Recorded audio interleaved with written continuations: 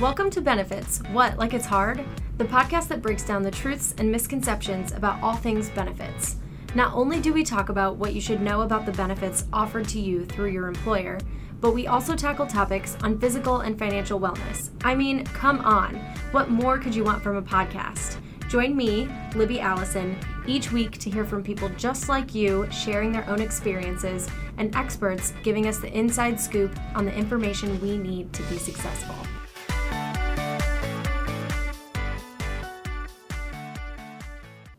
Hello, and welcome to another episode of Benefits, What, Like It's Hard? My name is Gracie Van Morongen, and I'm the Strategic Program Lead here at Horan.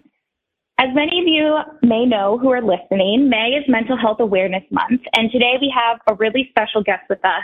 Shanda Moroz is a behavioral health counselor with Marathon Health, and I'm so happy to have her on the podcast with us today. Shanda, hello. Thank you so much for joining. Hello. Thanks for having me. So, Shanda, can you tell us a little bit about yourself? What do you do in the mental health space, and what made you interested in becoming a behavioral health counselor? Yeah, so I always knew since I was little that I wanted to work in the helping field of some sort. Like since second grade, I wanted to be a doctor. And then my freshman year, it started shifting into an interest in psychiatry and psychology. And then my junior and senior year of high school, I actually ended up pursuing becoming a certified nursing assistant. So then that followed with a focus initially in college with my undergrad studies with focused in nursing. And then life ended up taking a different direction, and I ended up obtaining a bachelor's degree in health sciences, where I focused in health education and disease prevention. And I really didn't know where I was going to end up with that or what my focus was going to be. But then I returned to my hometown, and I was blessed to be placed in the field of substance abuse treatment, where I began working in an outpatient treatment facility with severe opioid addiction. And so I first started in an administrative position. And within 6 months of working there, I obtained the minimum certifications to provide substance abuse counseling. So then I quickly progressed into intake coordinator and then becoming a substance abuse counselor. So through that work, I realized that, I have a deep passion working for this specific population because I witnessed a lot of friends and close family members, unfortunately, struggling with addictions that really gave me a thirst for that knowledge and passion to just absorb as much as I could to understand the struggles that these people were experiencing. And then, so I decided to go back to school, where I pursued the mental health master's degree because I realized under all of these substance abuse struggles, it seemed like there was underlying mental health issues. So then through my studies and my internship, I advocated for a mental health program within my organization that I was working for at the time and spearheaded the mental health programming. And then with all that being said, I was able to do a lot of my own work on my own struggles and life patterns through self-application during my studies. I was just able to increase so many insights through my thoughts, emotions, and behaviors, and started to find balance and self-care and coping and mindfulness tools and CBT. So that tends to be like my focus in the mental health space. Okay. Yeah, because I found that these techniques have worked so much for me personally. And so also I really value meeting each client where they're at and having that individualized focus and and just walking with them without judgment on their own journey and knowing it's not always a one size fits all just because of my life perspective. Right. Just being present and listening, it really goes a long way and helping see each client from where they're at. Yeah, that's great. I definitely understand that from a patient perspective. You know, I've been in therapy since high school and I'm very open about that because I hope that one day it'll get to the point where, you know, people are going to see their primary care doc every year. And then they're also, you know, taking care of their mental health just as much by seeing a therapist regularly as well. So I love that you are also so open about it and using your personal experiences to help people, because I know that's always really helpful from the perspective of someone who struggles with mental health sometimes.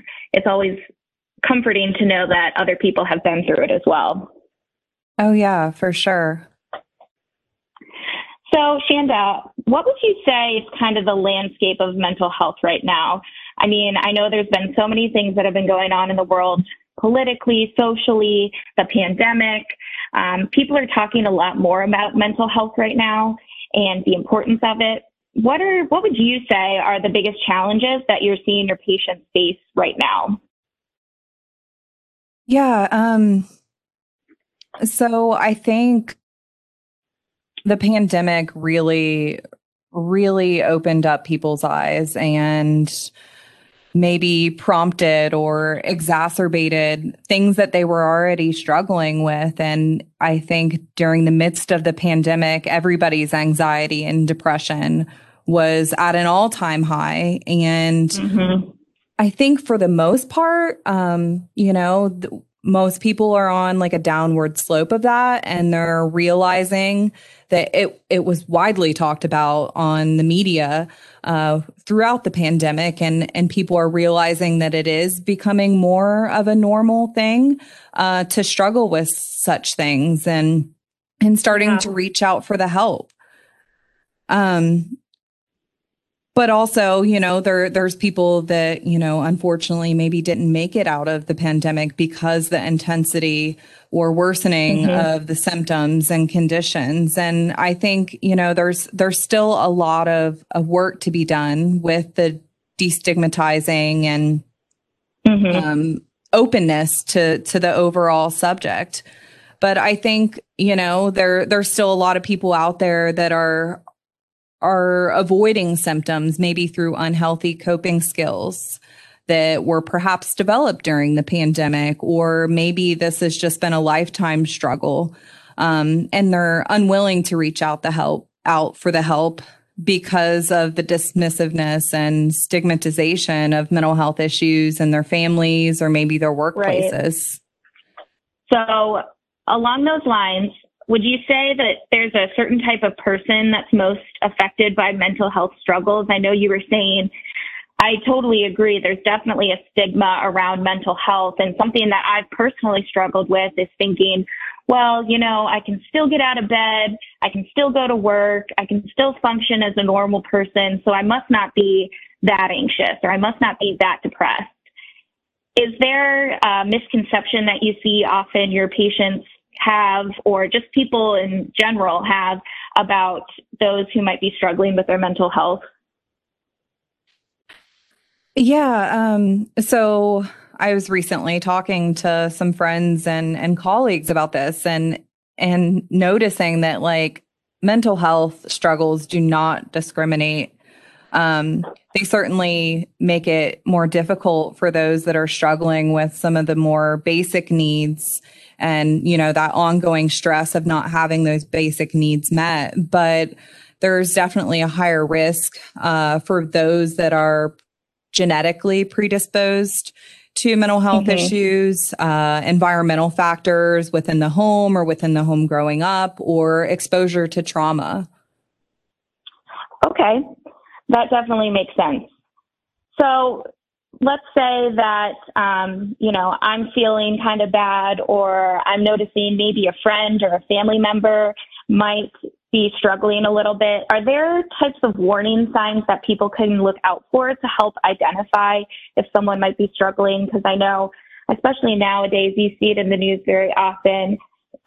When people do have mental health struggles, a lot of times their family members say they had no idea that they were struggling, or they thought they were doing better and they didn't realize the signs. So is there something that you would say people should look out for with their family and friends, and also, even with their coworkers or other people that are in their life, so that if they do notice someone struggling, they can be an outlet for that person or a way to intervene? Yeah, if you notice a friend or loved one is displaying confused thinking, prolonged periods of depression through presentation of like sadness or irritability, feelings of extreme highs and lows with their moods, maybe having excessive fears, worries, or anxieties, isolation or social withdrawal, dramatic changes in eating or sleeping habits, strong feelings of anger, strange thoughts, seeing or hearing things that aren't there, not having the ability to cope with daily problems or activities, suicidal thoughts, decreased functioning in relationships, work, school, home. Those are typically the things to look out for. So let's say I did see a warning sign like that in a friend or a family member. What would you recommend? How do you start that conversation with someone? Or on the flip side of that as well, if you notice those signs in yourself, how do you start that conversation with someone you love to reach out for help if you do need it? I think it's important to express those feelings of concern or worry and be genuine about it. And it may lead to then having an open conversation and having that person feeling supported, because I think it goes a long way to just feel heard and having that feeling of being supported, because it creates a sense of connection. Right. And I feel like that's really important. I know a lot of times if you're struggling, you kind of feel isolated or you feel by yourself. So I'm sure creating that environment where you're fostering that connection is always going to be really important. Yeah. So Sure. if there are employees that are looking to get engaged more proactively with their mental health, what would you say is the first step in kind of starting a mental health journey? Or somebody who, thinks, hey, maybe it would be a good idea to talk to a behavioral health counselor or a therapist or a social worker or whatever. What would you say is the first step in that process? I believe that the first step is starting some discussion about it and talking about it in hopes of normalizing or destigmatizing it. Possibly surveying employees in some way to gauge the prevalence of the issue and exploring suggestions of how the organization can provide a means of support. Because if it's not being talked about, then the dismissiveness of the issue is just being reinforced. Right. So having that sense of support and openness, that's modeling that it's okay to talk about and ask for the help if it's needed. And of course, I think, with the organizations that offer mental health services to their employees, the easiest way to initiate some of that conversation organically is incentivizing those annual checkups and allow for screening and conversation and referral connections to plant those seeds of information and highlight that there possibly is the problem there. So if I thought that I might want to just explore some more options for my mental health, would you recommend that I first go and talk to my primary care physician? Yeah, I think that can definitely be a first step in exploring that there is an issue, getting a medical professional involved and they're able to, explore the skills they have and then refer to that specialty service. Yeah. Well, that's a really good idea. And I think, engaging in primary care, we always talk about this a lot on our podcast, about how important it is and to have that ongoing relationship with a singular provider so that they can help with triaging your care, but also just creating that outlet so that if you do feel like you need help in the mental health space, they are able to provide you with some options or some providers, referrals, because that's what they do. So it is so important to have a primary care physician. For sure. Yeah, that creates the support. Right. Yeah. So let's just say I'm feeling really anxious right now, today, at this moment. What are some tips for people who are feeling those feelings like anxiety or depression in the moment when they can't see their provider right away? Of course, if there's an emergency, you should always call 911. But if there is just a day where, you're just feeling down and you're not feeling like yourself, what would you say are some good tips to help people through those down moments? So I know a go-to for me is diaphragmatic breathing or belly breathing. It's a way to increase regulation of anxious states as well as creating awareness of my body's physiological responses to my thoughts and emotion.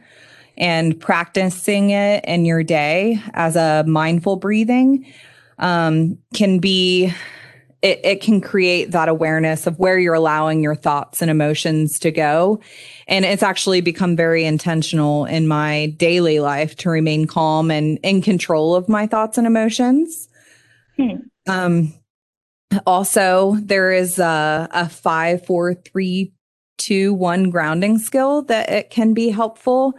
So you pick out 5 things that you see in your environment to create that present awareness. 4 things that you feel, maybe feeling your shirt on your skin or the way you're sitting in your chair. And then also 3 is 3 things that you hear, whether it be hearing traffic in the distance or a dog barking or conversation in the next room. 2 is smell, noticing 2 smells in the environment. And 1 is taste, noticing the taste in your mouth or taste of the air. Also, journaling can be really helpful. Sometimes, more creative type writing, people write poetry or write songs to really explore their thoughts and emotions.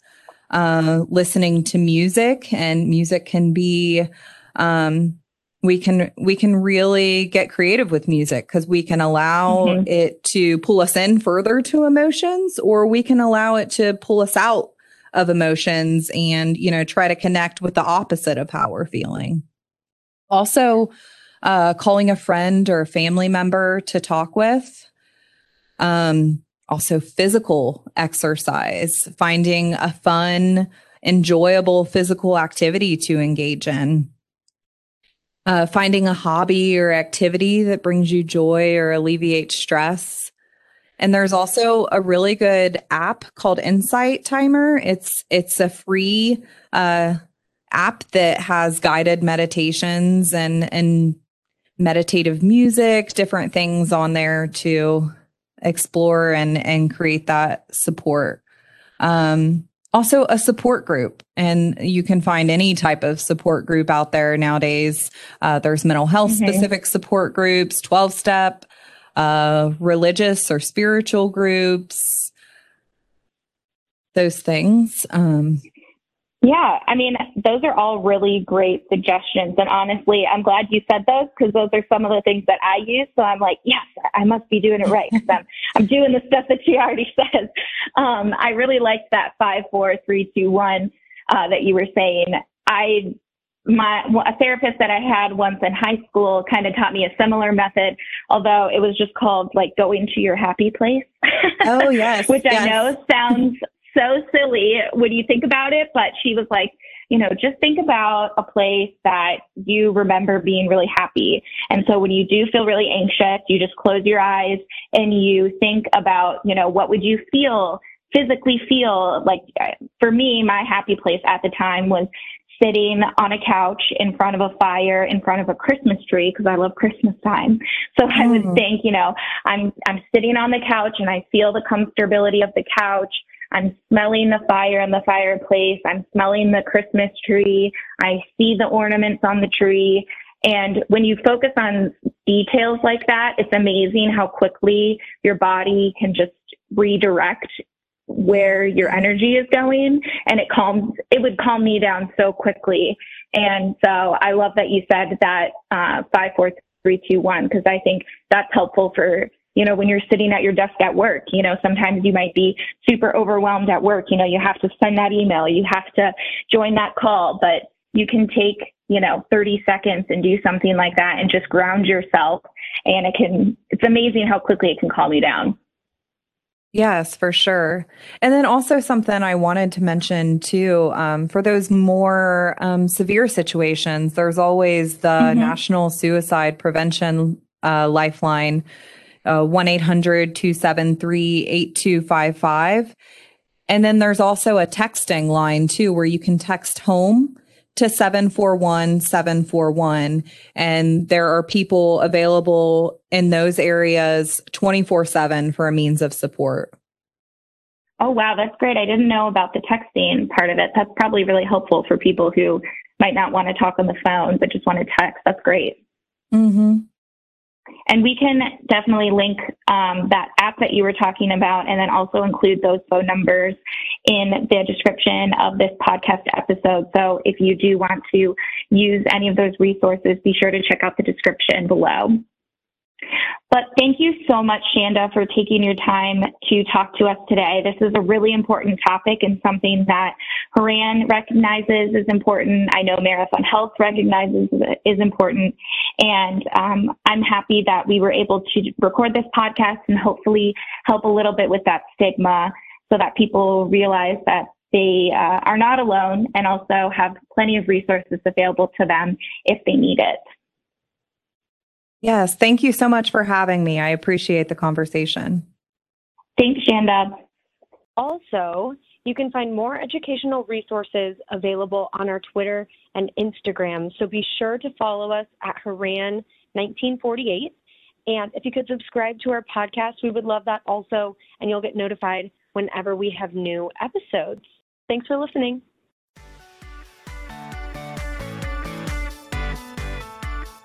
See you next time.